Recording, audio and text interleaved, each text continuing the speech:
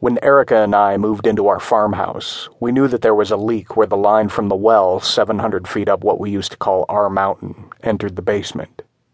We were told by a local contractor that the leak was caused by an underground stream, and that the only way to fix it would be to have a trench dug around the perimeter of the house, then to have the trench lined with ceramic tile and PVC pipe.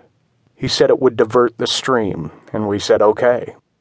He subcontracted the job to a man named Jim Sandy, who came to the house on a bright and unusually warm afternoon in early December, took himself on a quick walking tour of the area he was going to be digging up, then came back to the house to give me an estimate. I showed him to the kitchen, sat him down at the table, made him some coffee. He put lots of sugar in it, then sipped it delicately. I sat kitty-corner to him at the table with my own coffee. "What's the verdict?" I said. "Lots of rocks in there," he said. "Rocks and hard clay. It's damn difficult to dig through rocks and hard clay." "Yes," I said. "I imagine it is." $500, he said.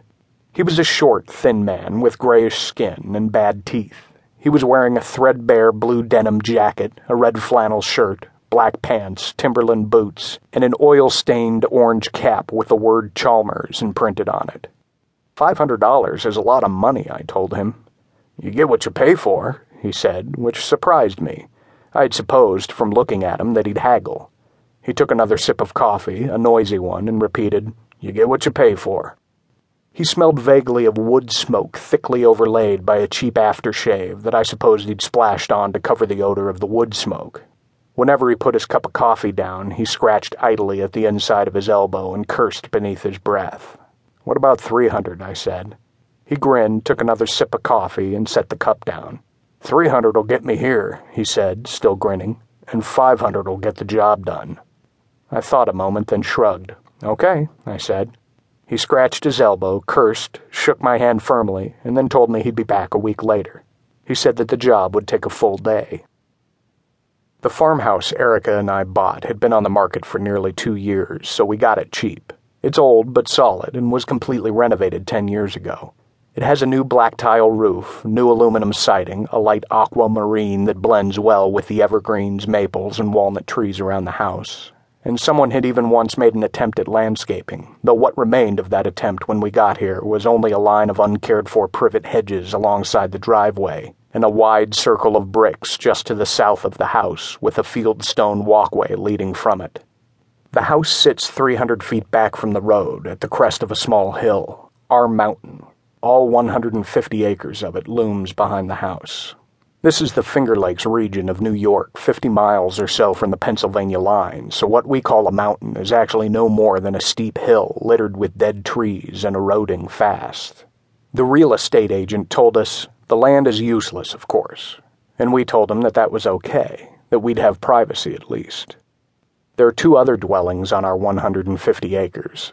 One is just a stone foundation with some uprights remaining from the original frame. The other is a sad 3-room log cabin whose walls tilt and tar paper roof sags precariously. It sits in a small clearing 1,000 feet north of the house, also at the base of our mountain, so it's level with the house. It's just far enough from the house that hunters can sit in it unnoticed and wait for deer or opossums or raccoons to wander by.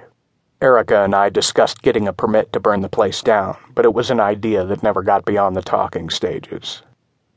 Erica and I are good together. We get a kick out of pretty much the same things. Our sex life is usually exciting, our bodies fit together nicely, we say, and for 6 years we've been very happy. We've had our ups and downs, of course. Everybody does. She's left me several times, not for other men. Other relationships never seem to be a problem for us. She looks at other men, of course, and I at other women, and we often like what we see, but it's never threatened to go further than that for me, and I think for her, too. She's left me because of her ideas. She left me once, for instance, to go live with a cult that had cut off contact with society, much as the Shakers did in Pennsylvania, but the group that Erica got involved with did it much more completely, with a great deal more gusto and cynicism. And that, I believe, is what finally drove her from them. That constant loud aura of superiority, the idea that because they were apart from society and were living according to their own rules and their own ideas, they were of course somehow above society.